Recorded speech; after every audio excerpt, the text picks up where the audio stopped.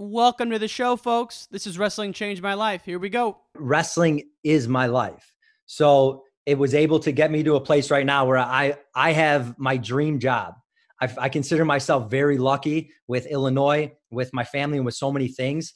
And you and I talking right now is because of wrestling. We can endure anything and adapt and pivot and change. Wrestling gave us that ability. I would say nothing in life has impacted me more than the things wrestling has taught me in terms of self-reflection, resilience. Toughness. Some guys have it, some guys don't. Adversity, 100%. How to pick myself up and be a man after I failed. And everything that has shaped my life and where I'm at today would not be there without the values and basically the lessons I've learned through the sport of wrestling. For me, wrestling saved my life because it allowed me to focus and channel my energy. We're fortunate if you wrestled, because if you wrestled, natural talent helps, but it's 5% of the ingredient. It pales in comparison to heart and technique and effort.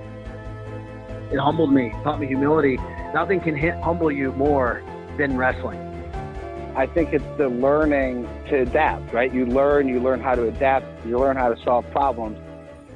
You know, if I look back at my time I spent wrestling, if it gave me one thing more than anything else, it's mental toughness. Ladies and gents, welcome back to Wrestling Changed My Life. This is your host, Ryan Warner. My guest today is Fighting Illini assistant coach Mike Poeta. As a wrestler, he was a 2-time NCAA finalist, 3-time All-American, and in high school, 2-time Illinois State champ, but get this, 3-time Fargo champ, 4-time finalist. He's one of the best the Land O'Lakens ever produced. He's a great coach and a great guy. Enjoy the conversation very much. I know you will as well. Fan of the week is Steven Sanchez from Ellensburg, Washington. Thank you for tuning in, my brother. And folks, if you enjoy this episode and want to support the show, please consider attending the Beat the Streets Chicago virtual gala. It's taking place on Saturday, June 8th from 8 to 9 p.m. To register, please go to WrestlingChangeMyLife.com and click on the Beat the Streets tile on the homepage. That's Saturday, June 8th from 8 to 9 p.m. Please consider attending if you want to support the show. And that's it, folks. Let's give it up for the great Mike Poeta. Mike Poeta, thank you so much for taking time out of your day to join the show here, my friend. No, Ryan, thank you. Thanks for having me. You've been doing a phenomenal job with this. I was talking to a friend earlier who's not involved in wrestling, and I told him I was doing this podcast later, and he was kind of asking about it. And I was like, all right, in about a span of a year, this kid pretty much interviewed Michael Jordan, LeBron James, Shaq of our sport. So I'm pretty nervous right now. Dude, don't be, man. Let's start with something fun. Las Vegas, Griff Powell's responsible for the hotel. Mark Johnson at some point. Do you know this story? Oh, yeah. Okay. Mark Carl Johnson Perry. bum rushes Carl Perry. That's right. Yeah. So, Carl's one of my favorite people in the world. I think everyone that knows him kind of sees his charisma and how likable he is. But for whatever reason, he was not very good at booking hotels. It was a constant theme of we'd show up and Johnson would be yelling at him, but there was never a lesson learned. It just continued that way. But we stayed, it was the Vegas tournament my freshman year. We stayed about 20 minutes off the strip for whatever reason. And there were homeless people loitering in between our rooms. We were in a motel. We got to our rooms from outside, from the parking lot.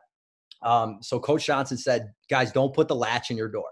So we always put the latch in the door, and everyone's just bouncing around from room to room, just kind of passing time, hanging out, having fun while you're traveling when you're not competing. Right. So he makes a point to really hammer that in. Don't put that thing in your door. So we're coming back the day before from practice. I'm in the minivan that he's driving. And as we pull in the parking lot, his hotel room door is wide open.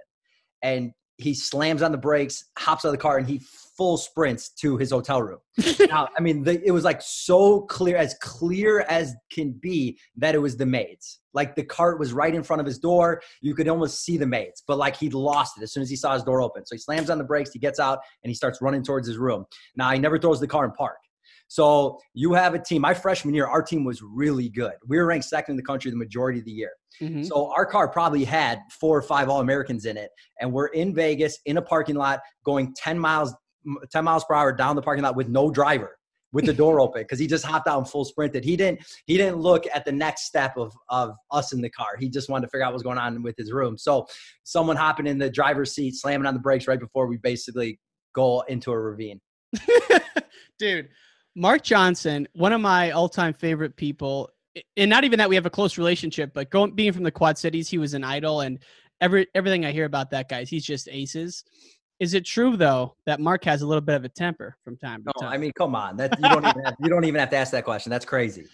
Yeah, but Mark's great. I actually say that I think people truly might think or be suspicious that Mark pays me to talk the way I talk about him, because to me he's just the largest figure in my life. He commands a room. He commands kind of everything. Respect. He's hilarious. He loves all his guys. I think probably the coolest thing about Mark Johnson is you have one of the greatest leaders, mentors you could have, but then every single guy on the team mattered. There were 35 guys that mattered. I'm telling you, there were guys that probably never scored a point other than escapes for 5 years in practice that Mark had the same relationship with as like me or John Durgo or those guys, Jimmy Kennedy. Dude, when he walks in your living room, he must be just aces with the mom and dad. He sits down. I mean, I can't imagine having Mark Johnson as a recruit in your living room. Geez, watch out with the moms. I mean, Mark Johnson, the most handsome man up there. That was actually one thing that my mom said, comparing it to other coaches that came to my house. She said, just what a difference. Yeah. Like what a difference that guy was. That left such an impression on her. So Jack Spates came to my house from Oklahoma, and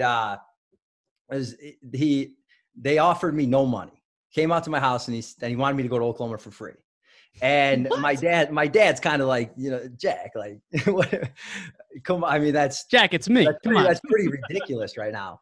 And so we fed him. I'm sure a lot of people know about this. I talked about this in other interviews. My dad owns a butcher shop. So like the way I ate my entire life was I didn't realize how that I ate at Ruth's Chris basically every night of my life. I thought everyone just did that because the food that my dad would bring home every night. So we fed Jack Spates really well. He flies back to Oklahoma. He calls me back that night and says, we have a full ride for you. Now, whatever happened in those 5 hours, but that was the difference. And it is a little bit of a business. So you do, if you can get as cheap as you can get, kids, you want that. Sure. But when I had to call Jack and tell him I wasn't going to Oklahoma, I don't think he was trying to be funny. He said, Mike, can I still come back and have another dinner? I was like, absolutely, anytime you want. Yeah, because you guys got the. I mean, you're obviously Italian. Your pops was first generation. And I want to hear about that. But the butcher shop, you got ribeyes, you got steaks, fish. I mean, the whole thing, man. I've yet to get meat from there. I just moved back to Chicago like 2 years ago from California, but haven't made it that far north yet. You live in the city right now? Yeah, I live in Lakeview. All right, make a 20-minute trip north, and we'll give you the family discount. Dude, I would love to. I love. Yeah, I heard you say that about that you used to pay Rob Eider in like ribeyes. I'm not trying to be funny. I've seen Rob leave with like stacks of like white butcher paper with blood coming out of it of just probably 6 to 7 steaks. Jesus, dude. Let's go back to the beginning though. Like you said, I mean, your dad came over. How old was he when he came to the States? He was 6. Man, I mean, you don't hear of many first generation immigrants as someone's parent, who's in our age. So, I think of someone like that, just gritty. I mean, coin operated. I mean, how did he grow his business and how did that rub up on you growing up? He has the best work ethic I've ever seen in my entire life. I will put his up against anybody. He's a machine. I mean, he wakes up, he plugs himself in, he works all day, and then he unplugs himself. He's just focused, and nothing distracts him. And I honestly, I don't know if I could do what he's done for the past 40 years for a week. I think wrestling is easy compared to what he does. I know it's always the opposite. Yeah. But my dad worked so hard that maybe it's just him personally. I couldn't do what he could do personally for a week. I actually think when you're training and it's just, it's 2 hours of really, really hard, grueling training and you're about as uncomfortable as you could ever imagine, but it's just a couple hours. I think the daily grind of doing that all day, especially like people in the trades, like everyone says that once you wrestle, everything in life is easy. I think wrestling is insanely tough. Also, with those occupations are tough. Real tough. And did you ever get in there and work as a kid? Yeah. So starting in probably junior high, even way younger than that. I washed dishes there. I washed the dishes nonstop. I was so nervous helping customers. I'm pretty sure we lost customers because I was so nervous. I'd be like sweating on their food as I was like cutting it and preparing it. And it would take forever. Something that would take a minute, it would take me 20 minutes. Stop it. Just kind of like just helping customers and them over the counter watching me. I had a really hard time with that. So I spent a lot of time washing dishes there, helping out in the back. Every summer I caddied. So I was always working. My dad always had me working. Like, I love my dad to death, but when I was probably 10 years old until I graduated high school, if I saw his name come up on my phone, it was to work. It was to either work or work out. So when I saw that, I was like, oh man, what do I press here? Oh God, it's my dad. I really don't feel like going to work. It's funny because you hear a lot of kids now, and certainly the kids you recruit, a lot of them probably just wrestle all year round, and that's enough. But, even you who, couple of time Fargo champ, you weren't allowed to just wrestle in the summer. You still had to get out there and work a little bit. Yeah, I worked up until college all the time, and I'm very grateful for it. Coach Johnson, speaking of him, always made fun of me coming from Highland Park in the North Shore. He always called me spoiled. He would always ask me what my butler's name was and stuff like that. But it really was the complete opposite. And I think he jokes with me like that because he knows that it was a 180 of that. Sure. Now, your pops, sounds like he was a wrestler. Yeah, he started wrestling in high school. He was a state qualifier, ranked really high in the state. Just wrestled for 4 years. He had a scholarship to some D3 school, I can't remember, in Wisconsin. He drove up there to register. It was by alphabetical order. P was not up. They said you had to come back the next day. And what's funny is my dad said I had to take a day off of work to come register. I can't take another day off. I can't come back tomorrow. Please just let me do it now. And the lady said no. And then that was his college career. He never went. He's no nonsense, man. I would like to sit down with that guy. He seems just like a old school, strap the boots up. Let's go to work. He is cool. And so the gym I had, people tell me that they still see him in there in one of those Dago tee tops. Yeah. And jeans lifting. Now, I've heard you say, we're going to go into your career in just a second here, but I love a good Italian family. I've heard that your uncle, that you can do no wrong with your uncle, and that one of your matches you lost, he's like, oh yeah, Mike heard another whistle. You heard another whistle, and you were the finals match. This guy, I mean, my uncle Luca, it's like he is classic. Like him and my dad have ran the butcher shop together for all those years. But for myself, for his kids, his grandkids, no one has ever done wrong. It's been everyone else's fault in everything. I love Uncle Luca to death. When I did an interview the other day, I said I was going to try and do it in his accent. So I'm going to try and do it now because I forgot to. But it was he was talking to someone about the NCAA finals match against Jordan Burroughs. And Burroughs takes me down right at the end of the first period.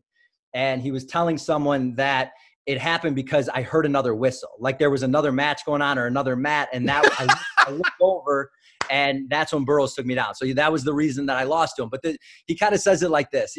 And I have to say, God damn it, I don't want to offend anybody, but he says that at the start of every sentence. Okay. So he says it like this. He goes, God damn it. He heard another whistle. Oh my God. I love it. I can just imagine that happening too. I mean, family's important. And I know you're a big family guy, so that's why I had to ask. That's great stuff, man. Now, 10 years old, let's go back to the beginning for you. 10 years old, you watched the 96 Olympics. That seems like a pretty big turning point for you in making the jump to being an elite IKWF wrestler. When did you start going, all in at the IKWF circuit level? It was like right around then. So in fifth grade, I made it to the IKWF state finals. I lost to Cassio Pero in the finals, which is something that like he would show in the locker room while we were in college of us 70-pound novice and beating me. But I think like when I made it to the finals and that was such a big deal to me, I think that jump started. And then also someone showed me the 96 Olympic highlight tape, and the American team did amazing that year. And there were 3 champs. And the one that really stuck out to me was Kendall Cross. Mm-hmm. And the way Kendall the emotion that he showed after he won, it was like, I said, all my motivation is that every sacrifice I make now for the rest of my wrestling career is going to be to feel how Kendall Cross does right now. So that kind of drove me. I had a picture of him where he's got both fists clenched. I always use that as motivation. There were other guys, but I think that particular time was like, I'm getting that. Like that I did. Like people say, John Smith decided to win the Olympics that year. That's kind of where his mind frame went, where he got it. He decided. I think right then I decided to be really good in wrestling. Dude, and after that, it was off to the races. You were a staple and still are to this day. Talk about the IKWF, man. That's a pretty elite circuit. You know, I know you travel and recruit all around. What do you remember from your battles? Like, who was your top competition back there? Was it Cassio, or were there other guys who were floating in there as well? Well, probably Cassio and Alex Surtis. Okay. Probably the two. Alex was the most intimidating kid. I think Cassio and Alex, I think I was just terrified of them. Cassio, it was this situation. I'm in 5th grade. He's in 7th grade. He's already a 2-time state champ. He's a Harvey Twister. He is chiseled out of his mind. I had no prayer like in that match. And Surtis was like that too. Surtis was a little rock. But probably those two I like feared. But really outside of that, there weren't, I don't think, any names that really stick out. I won it in 6th, 7th, and 8th grade. I lost to Cass in 5th grade, but when I was in 7th grade, so you remember when the IKWF and IWF, there was that split? Yeah. Right, so that made like 0 sense. And this is getting back to my dad. He's like, someone else is not going to be the 89-pound state champ. There's not going to be another kid in the state that's going to be able to claim it. Who wins IWF? We're going to both. So the IKWF and IWF, they tried to make the state series impossible for someone to do both. Mm-hmm. Like the way they staggered it and overlapped it. All right. So here's like the time frame. So I wrestled IKWF regionals one weekend. The next weekend, IKWF regionals on Saturday, then went to IKWF sectionals, IWF regionals the next day. Now the next weekend, IKWF state is in Carbondale. So Friday and Saturday, I win IKWF state. Saturday night after the podium at 10 o'clock at night, we get in a car, we drive to Waukegan High School, 5+ hours. Oh. I weigh in for IWF sectionals, win 2 matches, get to where I need to get downstate and leave. And then the next week won the IWF state finals. Gee. I can guarantee, I'll bet my house on this. Nobody else has won an IKWF and IWF state title in the same year. Man, there's no logistically, no one's that nuts. That's fucking crazy. I mean, your pops, and people don't realize. So 7th grade was the last year. It was in Carbondale. That's the edge of oblivion. Like you don't know what's going on down there. It's like 7 hours from above I-80 to get down there. You know, that's crazy. Absolutely. I still remember just sleeping. My night's sleep was for the tournament was in the backseat of one of the cars. Now, was your dad like overly bearing, like your coach, or was he just taking you where you needed to go? Like, what was that relationship like? No, it was honestly fine. I say these stories, but they're actually all like humorous to me. Yeah. I'm so grateful that he did that. I love that you and I now, when I'm 34 years old, I could tell you that story. Mm-hmm. So I'm grateful for so many of the things that he did do. I think he pushed me right to the point of where like a kid probably needs to be pushed, and then let coaches kind of take over after that. I think he did a pretty good job. And then he did the around high school time, really back off, let the coaches kind of take over. Mm-hmm. Now, what grade were you in when you and Griff and Tony Siebert got together? I was a junior in high school. So I won Fargo my sophomore year. I beat Metcalf in the finals of that one. And then I got a call from Griff like 3 days later. He had just gotten hired. He's congratulations, national champ. Like, let's start getting after it. And from the moment I met Griff, I fell in love with wrestling so much. He was the coolest guy to me. I was so enamored by him, and being able to wrestle with him and Tony Siebert every day for 2 years in high school, that's what got me to another level. So a lot of people get put in lucky situations. If I didn't have those guys, I don't think I would have been as good. Mm-hmm. So it takes 10,000 hours to be a master at something. Bill Gates' dad worked in a computer worked for a computer company that he had access to get into at night. Right. I just somehow, these two amazing guys, Tony and Griff, just showed up at my doorstep. I got so lucky, and it made me really good. And I'm sure Tony's going to listen to this. I beat him when I was in high school. I don't care what he says. I beat him in high school. Did you ever get to wrestle Eric when you were in high school as well? I feel like Eric came by one time and I was able to wrestle with him, but no, Eric, I think Eric was probably like too big. Too big. Okay. Yeah. Now I'm surprised, back, now at least, I didn't even know Highland Park. Yeah, you were their first state champ, but were you guys thinking about transferring, or do you think about going to the private schools if you weren't going to get new coaches in, or was there no thought of that back then? No, I had the worst wrestling coach my freshman and sophomore year. The guy was terrible. He knew nothing about wrestling. And after my sophomore year, my dad and I started looking for apartments in Park Ridge. I was going to go to Maine South. Nick Falco was one of my best friends. We trained all the time together. So that was the plan. We were openly shopping where to live. We were gonna live there. Mm-hmm. And during that time, Griff got hired.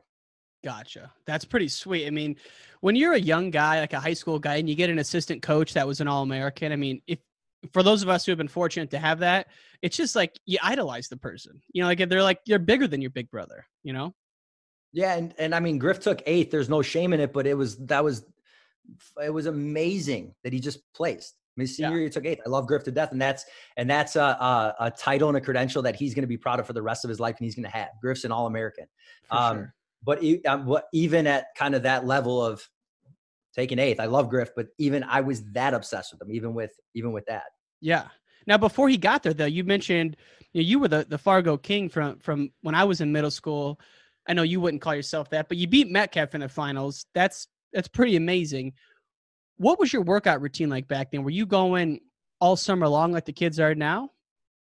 I think I was better over the summer because I put less pressure on myself. Mm. So when it was a little more relaxed and I didn't have as many nerves, I felt like that was where I wrestled my best. And Fargo, I remember bouncing around almost in like the twilight zone, wondering why I wasn't so nervous. And I think the match with Metcalf, I think my whole life, I don't think I've ever been such an underdog where everyone picked against me. I think probably every match I've ever been in, I had a chance to win. And I don't think there was one person in the gym that thought I could beat Metcalf. Metcalf was God at the time. So I think a matter of kind of less pressure and being able to open up was the reason that I did really well there. So I ended up going, out of your sophomore year? The time that I really brag, I like smile. I love when people bring up Fargo around me. Let's go. I get like a smirk and I'm going, ask me how I did. Ask me how I did. Ask me how I did. How'd you do, baby? Give me the stats. This is the thing I'll really brag about. So all 4 years I went, I was in the finals every year. I won it freshman year, sophomore year, and senior year. My junior year, I lost to CP Schlater in somewhat of a controversial match, like 5-4. So I would have been 40-0 with 4 titles, but I went 39-1. Man, dude, that's incredible. That's like, Illinois has such they put such an emphasis on Fargo, and it's you were around when Illinois started winning those things. I mean, back then they would win every style there was there. They'd go 4 for 4, as a team. Yeah, and I think the people that deserve a lot of credit aren't, and I think that's Don Reynolds and Mike Irwin and the kind of the guys that are running ILUSAW and IKWF. I don't think any people in any other state work as hard as those guys do. So a lot of credit I think goes to those guys, and they really started taking off. I think around when you and I were that young, because Donnie Reynolds was about to start it. So I think that's when Don really got involved. But I think I don't know. I think Don just does a really, really good job with it. Yeah, they're just super organized. That's what I've always heard about IKWF and Illinois Freestyle Greco. It's really organized. Now you outside of your Fargo dominance, back when you were wrestling at the Illinois High School State Tournament, it was 2 divisions, no true wrestlebacks, no seeding. And anyone who knows anything about Illinois wrestling, your first 2 years, you were seeded or favored to win it, or right there. Didn't happen both years. I want to go into that a little bit because I'm sure you use that now with your wrestlers, talking about using pressure and wrestling in big moments. Your freshman year at state, you were undefeated. Were you the number 1 seed your freshman year at high school? They didn't seed. I mean, like number one ranked. Yeah, they didn't seed. They, like number one ranked. Though? People were probably 50-50 between me and Tony Pareto. Okay. At that time. And so you lost in the first round, and then, that could happen to anyone. But then your sophomore year, it was either Berman or Manziel. I can't remember which one. Oh, same team. Ryan Klinger. Klinger. I mean, and you knew you were a national champ. I mean, what do you remember of, those two matches, losing in the first round? Obviously extremely painful, but what do you remember about that in terms of just like, man, how the heck do I get through this? Or what was it that was the monkey on your back? I don't think the mental side affected those performances. I was cutting way too much weight. Really? I say the mental side because I think the reason I was cutting so much weight. When I got into high school, I put guys on such a high pedestal that were older than me. And I probably should have been a 112 pounder my freshman year, but I cut all the way down to 103 because guys like Cassio Pero, Brian Dyer, I didn't think I could beat them. Or I really feared those guys. They were older and had a ton of success already. Mm-hmm. So I just cut right past them. I'm at 103. I lose to Zach Berman my first match. Now the quarters are that night. I got to make 106 the next day or something like that. I weighed 120. I'm not kidding. I was 15 pounds over that night. And when Berman was wrestling in this quarterfinal match, I'm in the stands. I'm praying. I'm closing my eyes, praying that he's going to lose, so I don't have to make weight the next day. I was so over. I did not go to sleep. I worked out all night. I don't think there was an ounce of liquid in my body. I got on the scale, made weight the next day, and took third. When you look back on it, I'm so happy that I took third. Like that he didn't lose. I didn't get knocked out. At the time, though, I was praying that he would lose. You were truly that heavy back then as a it was probably the weight was 106. I think that's what it was at the time. You had to make from 103, and I was at least 10 pounds over. And if you're talking 103, that's a college 57 pounder being 20 over. Sure. Yeah. 3 pounder. But I cut way too much weight my freshman and sophomore year. And I could say that was the reason I lost, but it was I think my mindset of why I cut so much weight. I was trying to avoid people.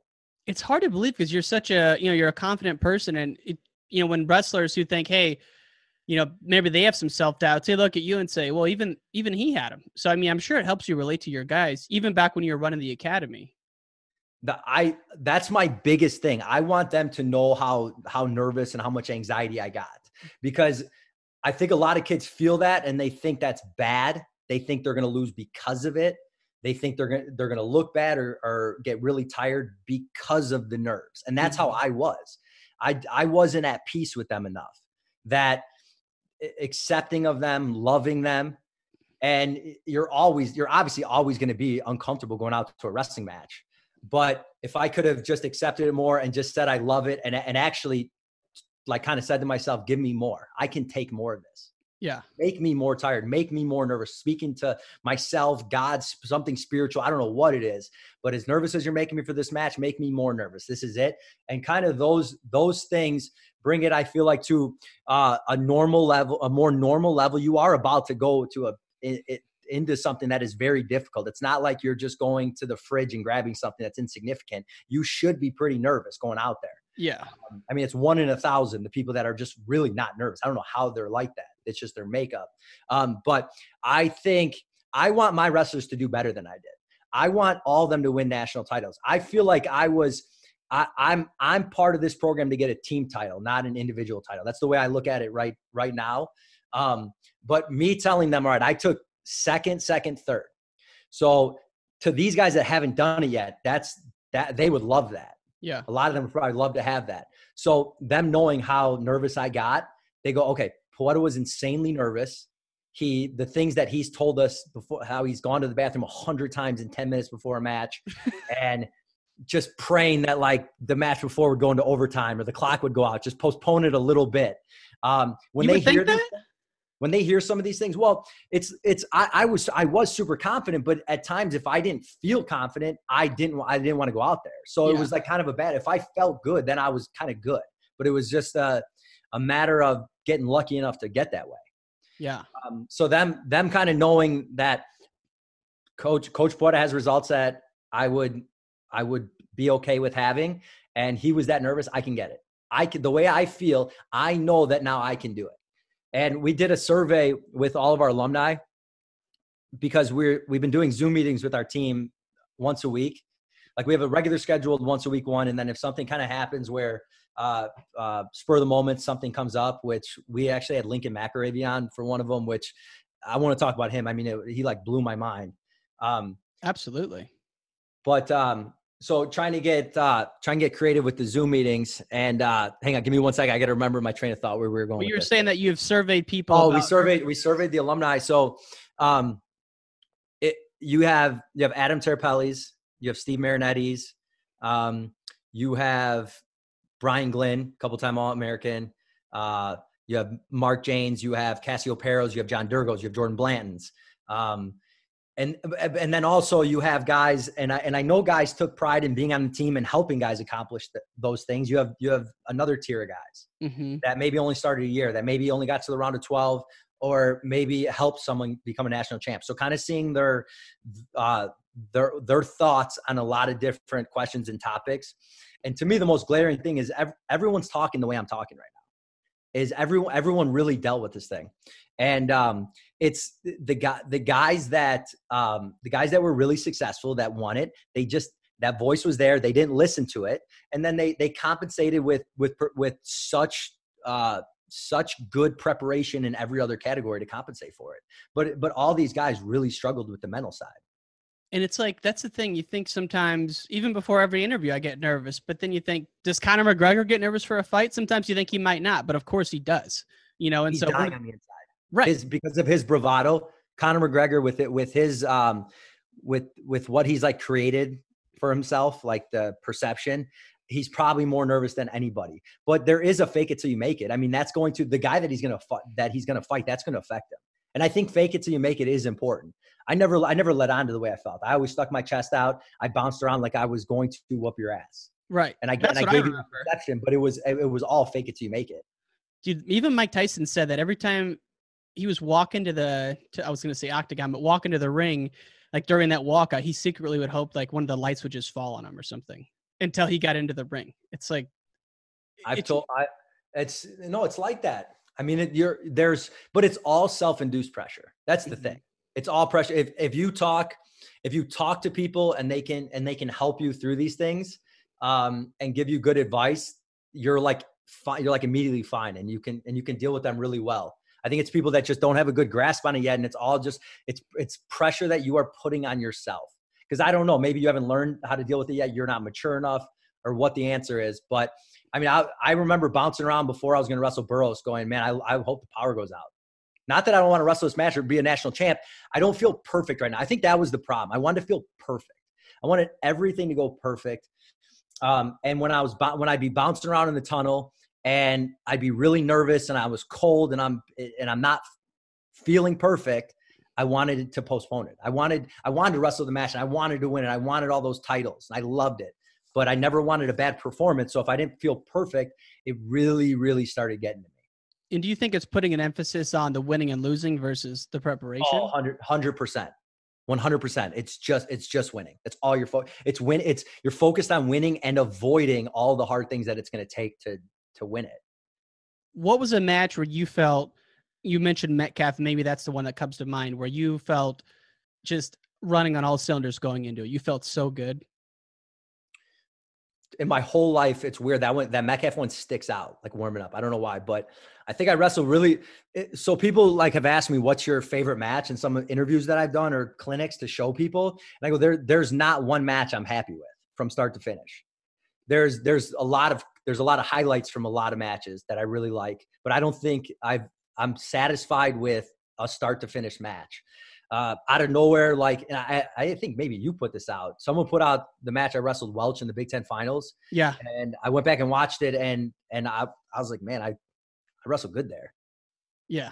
So I think that was a good one, start to finish. I remember I got such a good warm up. I was just on warming up. It was all looking good. I know people were like looking at me. Durgo was making everything feel good for me, being a good partner. And I remember I was sweating so much. Coach Johnson even said, he's like, are you all right? But I was like, I'm like ready to go right now. This is crazy how I feel. Dude, you mentioned the name John Dergo. I can't help but imagine back to what an absolute animal he was in the football field. Our team played him one year. He was like one of the most talked about football studs that I can remember from the high school days, dude. He's an animal. The Morris, the whole school football highlight tape is John Dergo's individual highlight tape. I don't think they put another kid in it. And the survey we did, this is, if you know John Dergo, this is way funnier. We asked every guy what their best performance was, and then we asked what led to that. John put a football accomplishment. John put a game where they played the number 4 team in the country and he got 5 touchdowns as his best performance in a wrestling survey. Dude, I don't know him at all, but I mean, if you saw that kid play, you would believe it, because our school actually played them in the semifinals and we all went up there, and not a lot of people knew about his wrestling. I'm like, I don't know how good of a football player he is, but he was like freakishly good at wrestling. So it wouldn't surprise me if he's amazing. And he just fucking killed us, dude. Like, destroyed us. It was unbelievable. So John was with, and if people know John Dergo, they're all funnier. Like, you kind of got to know this kid. He is the most lovable teddy bear there is. Everyone loves John Dergo. And he was with his friends. He tells this story, and it's funny. It's a funny story when you know him. He was walking down the street at Eastern Illinois with his friends, and someone was on their grass. They were drunk. They were wrestling people and saying, "I'm the best wrestler. Nobody can beat me." And John Dergo was walking down the street with his friends at this time. And when a lot of good wrestlers, they always get volunteered for every fight. Like, you don't want to fight. You're having a good time. You have no intention. But if anything is kind of happening, or there's any friction or anything needs to happen, everyone's pushing you to go fight the person. Like, you're just, okay, we got to fight with these people. You go beat them up now. So Dergo's friends make him go wrestle this guy. So John just immediately takes him down. And the guy stands up and he's like all winded. He's got his hands over his head. And he goes, "Man, you're not a very good wrestler, but you're really strong." And we're talking, and this is John. John had won the Big Ten 6 weeks earlier. Oh my God. That guy could have seriously been, he's lucky John was so nice with him. There would be guys who would go ballistic on someone like that, you know? For sure. He's a teddy bear. He probably did not have as successful as a college career as he should have, or himself admittedly will think he had. Yeah, there's losses that he still takes hard, that he still makes fun of himself about. Really? There's those were good times for Illinois. And I've heard you say in the past, like right before you got to college, Illinois was one of the top teams. I mean, I know they never got on the podium for Mark, which still hurts me to even think about. But I mean, they had national champs pretty consistently back then. Johnson had 7 national champs in 8 years. Right. And their team in 2001 had 2 national champs, a second, a third, and a couple round of 12 guys. And that team took 5th place, did not get a trophy. You had 4 guys in the top 3 and 2 champs. That team, the amount of points they had, would have taken 2nd place 10 other times when Johnson was coaching. Wow. So the best team that he put together, unfortunately, landed in the year Minnesota had 10 All-Americans, and Iowa was still Iowa, what they kind of got themselves back to. It was just an unfortunate thing. Illinois sucked before that. Like, before he got there in like 90, whatever, like he went to Oregon State for real quick and then came there. Illinois hadn't won a Big Ten duel in years. I mean, they were terrible. They weren't even a wrestling team. They were like an intramural team. Right. They used to, there was like zero respect. They used to their locker room and where they practiced were in different buildings. So they had to, in the winter, practice and then walk down the street to their locker room. Dude, that's crazy. I mean, you look at what they did. I mean, they built up the program and to national caliber when you were there. It's just amazing to see what's been done there. Now you're back there now. What is it like recruiting? I've heard you say it's super competitive. And when I say what's it like, I guess what I mean is I've heard you say it's more competitive than you thought. How do you mean that? I mean, what's the day in, day out of recruiting now that you're trying to build them back up to a national program? I think I think coaches or maybe kids feel like the kid doesn't think that they're 100% wanted by the school if they're not calling and texting them like all day long. And I think kids start to go, okay, if this school is calling and texting me every single day, does Illinois really want me if they're only doing it every 3 or 4 days? And I've told kids like it's like, it gets to the point where you and I are going to be boyfriend and girlfriend. And I know you want to build this relationship and any questions you have. And we want this to be the right fit, get you on campus and then kind of make a decision off that. I guess I didn't realize that it was going to be with the same kid, a more daily thing. Daily. You're saying so there's like a top 10 recruit. He's definitely getting hit up daily from coaches. I actually think these kids go I think they're 6 weeks from the day they can start getting recruited. I think they go, I'm the coolest person in the world. Penn State, Ohio State, this school, Illinois, these guys are texting me. I guarantee they brag to their friends and they think they're really special. After about 6 weeks of their phone buzzing all day long, I think they're actually sick of it. Oh yeah. Process. I think that's why kids start committing early. Man. And it's much different from when you were there. I mean, I've heard you say that it was pretty much Northwestern because you were working out with Rob Eider, Illinois because of Griff, Oklahoma came in, but you were like one of the top recruits, if not the top recruit your senior year. What was that experience like for you? There was no texting. I'm honestly not even sure if I had a cell phone. But it was like a phone call like every week or two from the coaches. Could see Dominic having a no cell phone policy back then. No, he was not like that. No, he was loose. He was okay. He was both sides. I committed early to Illinois, way earlier than kids did at that time because same thing. I just wanted to get it over with. Mm-hmm. I kind of knew I was going to go to Illinois, and I started feeling bad for other coaches. I started feeling like an a-hole. Like I'm letting this coach call me and give me his spiel for 30, 45 minutes. And I know I'm not going there. Like I don't think that's right to them. Yeah. It's tough for a kid to have to call a coach and say no. I mean, extremely tough. Yes. It's probably the hardest thing they can do. Now they can sort of get off the hook. I think it kind of is not the most correct message, but they can get away with just texting you back now. Yeah. So they do kind of get off the hook. But I mean, my stance on that is you just got to be brave for 5 seconds. That's all it takes. You got to be brave for 5 seconds, then it's done with. Right. Now, one of the guys who, I don't know if you coached him when he was in college, were you coaching at Illinois when Aimar was there? Yeah. So his senior year. So I know he just left, which is, I think it's good for him. Obviously, it's good for him to have that coaching job. It's tough for the Illinois RTC. What about Aimar makes him such a special wrestler? I mean, you've gone with him probably more than anyone. What sticks out to you? Like his competitiveness, his strength, and kind of like his love for the sport. I would say those are the 3 things that really make him special. Up until I wrestled Isaiah, Andrew Howe was like ridiculous. Andrew he's not a human being. And then grabbing Isaiah is like in that stratosphere, like where it almost kind of doesn't feel fair. Yeah. So when the first time Isaiah and I went, now I hadn't wrestled in a while. I kind of didn't know where I was at. I was just wrestling with high school kids and I'm going like, I just don't get killed.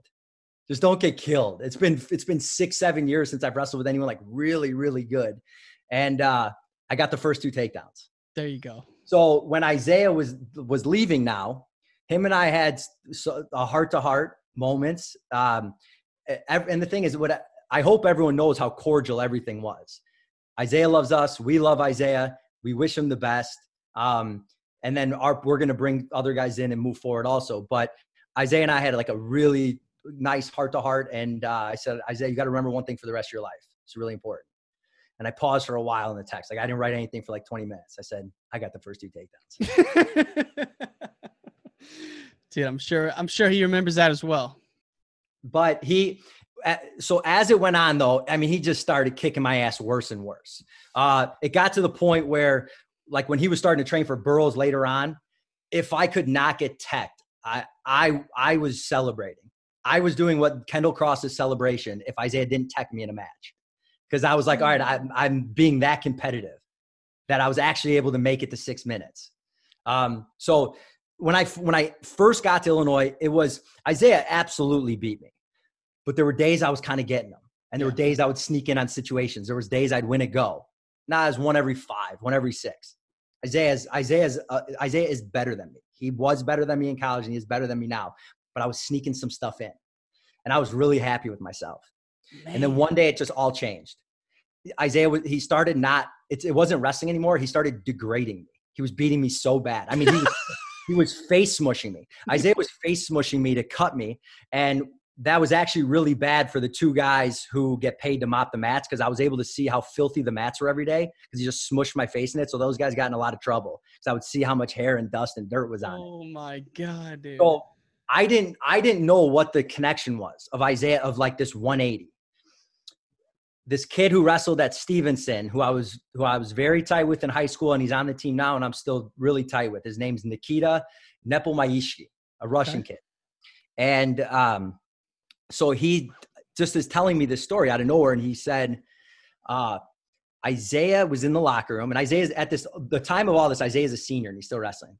He goes, Isaiah was in the locker room, and Isaiah knows how tight me and Nikita are, and he asked me who would have won in college, me or Poeta.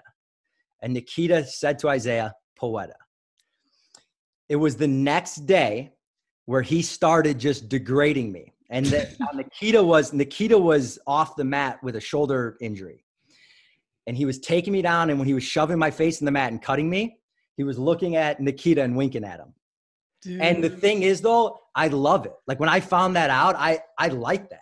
So absolutely. It's like the Michael Jordan stories you hear. Like he would use anything to get a rise out of himself. Like if someone didn't say hi to him on a golf course, he would use that as motivation for the next game. I mean, Aymar has that killer instinct the same way.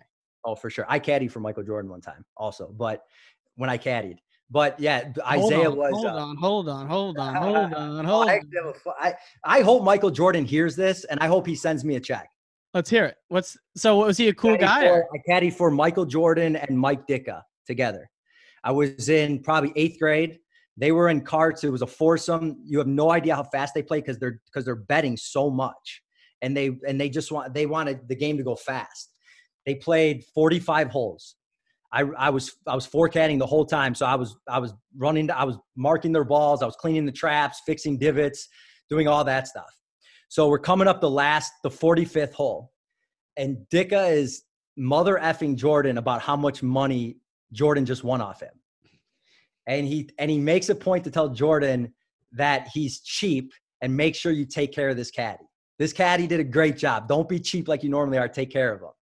So when we pull into the clubhouse, everyone calls Dick a coach. Coach is so mad, he goes to the driving range to like probably just bash the hell out of balls, like wherever direction they went. And I'm cleaning Jordan's clubs. He's filling out the scorecard. He gets out of the cart. He comes to me, shakes my hand, says, "Hey, thank you," and then walks in the clubhouse. And the club I caddied at in Highland Park was all tips. You didn't get the club didn't give you any money, so all you made was what they gave you. And I just caddied for 45 holes for Michael Jordan and Mike Ditka, and at this point, I had made nothing. I made zero at this because everyone was gone.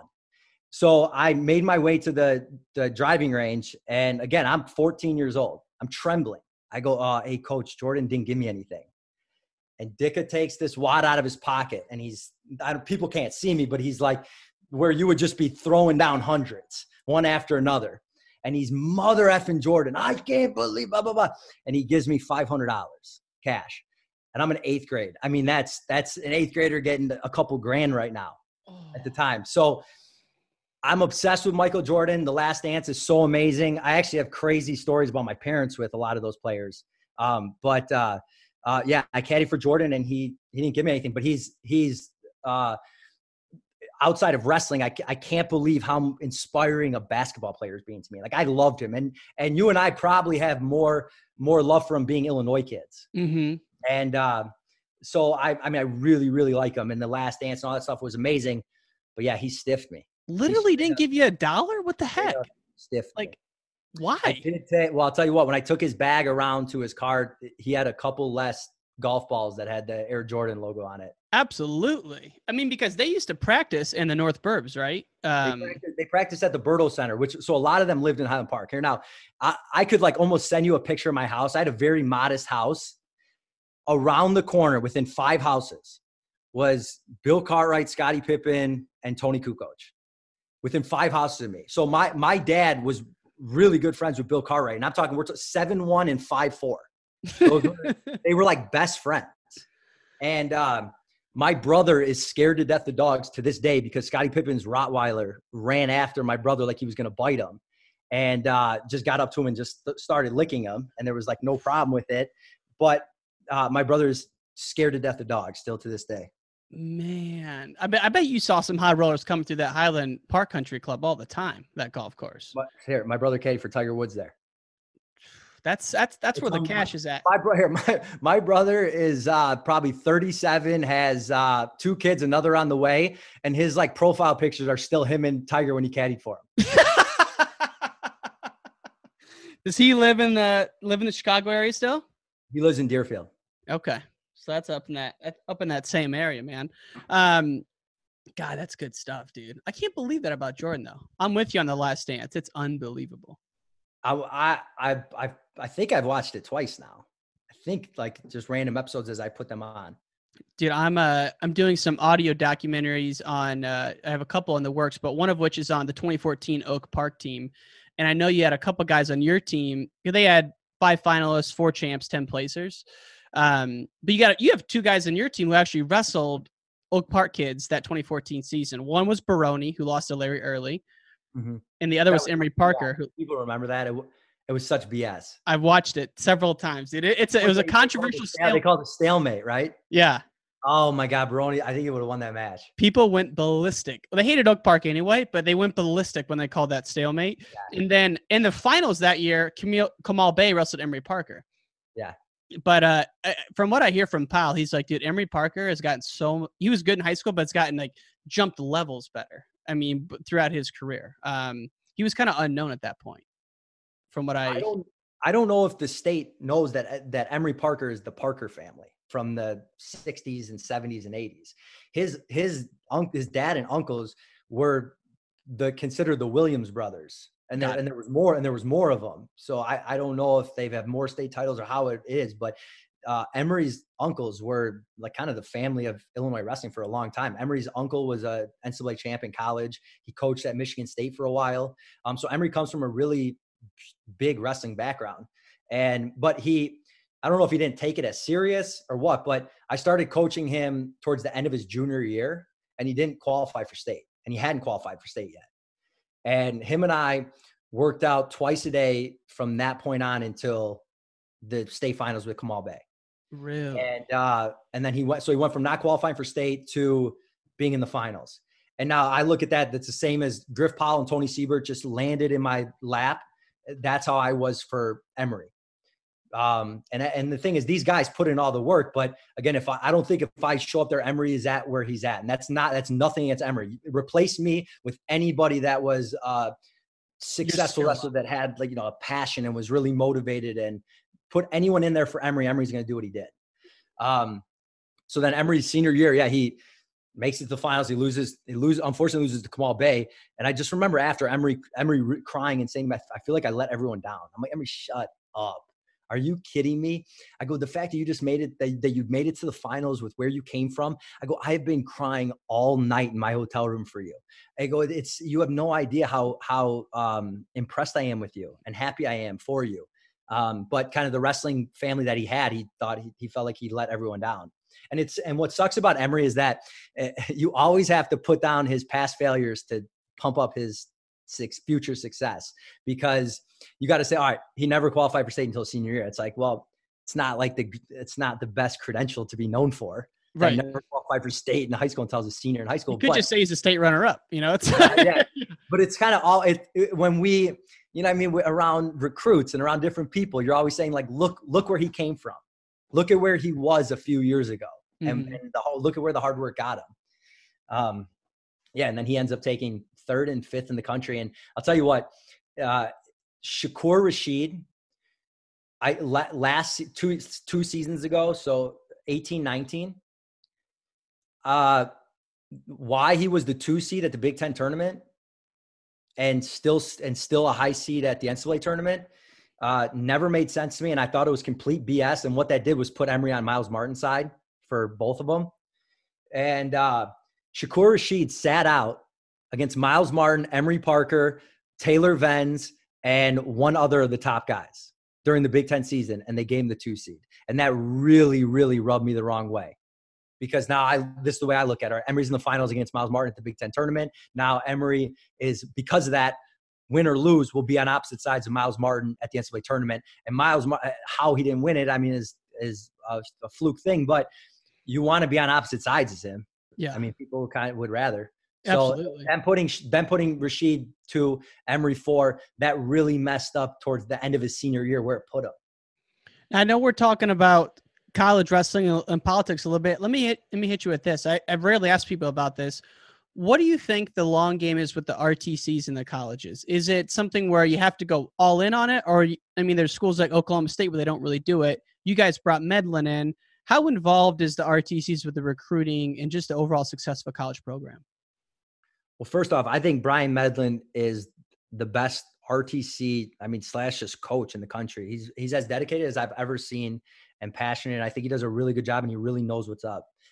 And I think the RTCs are really important with recruiting. They're so important in so many aspects. You can get a kid there. You can tout training partners. You can tout that you're going to be in our RTC after. Look, we have it set up for you to accomplish your Olympic and world aspirations. So it's huge in that aspect. And the thing is, they wrestle with the college guys. I mean, college guys have the best partners. Right. Everyone finagles it to figure out how their college guys can be in there for them and training with them. And the thing is, it's all legal. You can legally have your college guys wrestle with them, and it makes the college guys better. So a lot of different aspects. And the thing is, the college coaches, I know number one is always the program before the RTC, but you want a strong RTC and you want your RTC to really be able to help your program. Right. Well, and it seems like they go hand in hand with one another. I mean, why wouldn't you want to go somewhere where at the end of 4 years, you can make a living doing what you love? I mean, who would not want that, you know? For sure. And that's probably the reason that I left Illinois in 2010 is that there were no RTC. There weren't any RTCs, and the Cliff Keen Wrestling Club just committed to fundraising a lot of money and just having one of the best RTCs. And it was a training situation that I just couldn't pass up. Yeah. Because Illinois, I was going to be on staff. And I mean, I really, really wanted to put everything into making a world and Olympic team. Mm-hmm. So it was going to be at Illinois. And it was kind of a situation that like Isaiah's in. It was just like I love it so much. Just where I'm at right now, I just need to be at this other place. Mm-hmm. And we're talking at the Cliff Keen Wrestling Club. It was me, Jimmy Kennedy, Josh Torella, Jake Herbert, Andrew Howe, and Tyrell Todd. Those were the practices every single day. Wow. I tell people about, and I want to hit on before we hop off your 2010, the World Cup that you went to, but I tell people all the time, and I know you'll remember this. Can you remember a youth wrestler as feared as Jimmy Kennedy back in the day? Yeah, Kendra Kennedy. Dude, for real though, you're right. She qualified. There's a picture floating around somewhere of Kendra in like 4th grade wrestling, and there's muscles that like a physiologist wouldn't even know existed. I heard she's the most shredded thing, and I don't know if you've ever seen Jimmy's mom. Jimmy's mom is shredded. No. And I love Jimmy's mom, but I always say to Jimmy, I go, Jimmy, it's so unfair. You have the genes of 2 dads. Like no shnikes. You're so good. Dude, he was terrifying as a kid. He was unbelievable. Now, 2010, you wrestled at the World Cup in Russia. Let's just kind of wind down with that. What was your journey to make that team? What do you remember from that trip over to Russia? Like, who'd you have to wrestle to get on the team in the first place? They took the world medalists from 2009 were automatically the guys. I think maybe Schlater was the guy in 9 at my weight the year before and didn't place. And so they just did like a round robin wrestle off with who they considered the best 3-4 guys. And I won the wrestle off. Mm-hmm. So, and it was the one at the Olympic Training Center was against Trent Paulson. And then Trent still came with, and him and I both ended up wrestling because Herbert got hurt up at 84. So one of us was jumping some serious weight to go up. Dude, that's But it was just a wrestle off. I mean, it was probably the coolest, most prestigious thing I was a part of. It was amazing. I really that's a really cool thing when I think back on it. I mean, do a World Cup in Russia where you know that Iran's going to be there. You know, Russia's definitely bringing their best guys. It's cool because not every World Cup does everyone bring a team, period, but their best guys, you know. But, you know, if it's in like Iran, everyone's bringing it, especially Russia. I mean, and obviously we know Russia goes crazy for wrestling. That's the Mecca. But how long were you over there for? Any crazy stories that you can remember from that trip? No, I'm not really sure right off the top of my head. But yeah, all the teams brought their main guys. Mm-hmm. Like Russia had Kudakov and it had Godoyev, the guy that ended up being bronze at the Olympics. It had Yurashev. It had their main guys. My problem was I was too enamored with these guys. Like I was obsessed with them, like watching them and learning from them. And then being in the tournament, I felt like I didn't belong maybe. Yeah. I mean, it's incredible to even see those guys up close, let alone wrestle in Russia. Pretty cool thing. This is the thing to any kid. They're not as good as you think. And that's at every single level. The only reason the main reason they beat me is because I put them on too high of a pedestal. Mm. So it's so hard to beat these guys, but it's not as hard as you think it is. Like just thinking about it. Yeah. So like these guys are beatable when you wrestle with them. I don't think I put them too high on a pedestal. Do you think that's a learned skill to be able to learn how to mitigate that? For sure. It's kind of just experience. You just got to go get a hold of them and then you kind of go, oh yeah. And you said earlier when you guys interviewed Lincoln McElravy for your Zooms, there was something that jumped out there. I wanted to hit on that before we signed off. What do you remember about Lincoln joining your team Illinois Zoom that you've been having recently? He said, if I could go back, I wish I would have tried to figure out how to beat Lincoln McElravy about himself. So kind of looking at your weaknesses and kind of like doubling down on them and really, really working on those instead of continuing to do what we're already so good at over and over and over at. So kind of looking at it from that perspective, if I would say to myself when I was wrestling, all right, how would I have beaten myself? I think that would have taken me a really long ways if I would have looked at it from that perspective. I like that. That's applicable to anything. Yeah, you can't. When I'm talking to an Illinois guy, I can't help but think of Steve Marinetti when someone says Lincoln McElravy, just because that's one of my favorite finals matches of all time. But and Brian Glenn says that he never took down Steve Marinetti ever, not even close, not a lick, nothing. I had to when I love Lincoln McElravy, and it was so it was great that he came on to an Illinois team. It was one of our RTC ones though, but that's sweet. I didn't say Steve's name, but I love Steve so much that I had to just like kind of throw it in there. I said, can you talk about the 1995 NCAA finals? Like where your mind was at? What do you think you did wrong? Or if you could go back and change anything? And he hit on exactly what you and I talked earlier. He said, I was just too focused on winning. I just want to grab my trophy and go home. That was his answer. And just that short little, I want to grab my trophy and go home. I loved it. He seemed cooler saying that. The fact that was also when, Mark Johnson was going back into Carver and he had coached at Iowa for so long, to go in there and have one of his guys dethrone one of the best Iowa wrestlers ever. Which again, just speaks volume to Mark Johnson and what he's able to do. I mean, it's incredible. Marinetti was never a high school stud. No, he never won it. And he's kind of the same as Emory. It's always that it starts with, he didn't win state in high school and look what he did. He's the example for when you're talking to the team and you're trying to get someone that doesn't believe that they could do that to believe it. Him and Emory are the examples. Man, it's funny how even Adam Terapelli came and talked to us, and he said that when they delivered, he had just gotten Illinois and they delivered the name tags, and he hadn't gotten a score on anyone, even an escape, all week. And so when the name tags came, he wouldn't put his up. He said, I don't even deserve to be on this team. So those are like, the Marinetti and Emory and then Terapelli. These are the stories that you get these people who aren't quite sure if they're enough to do it, that you kind of just get like the idea in their head of that they can.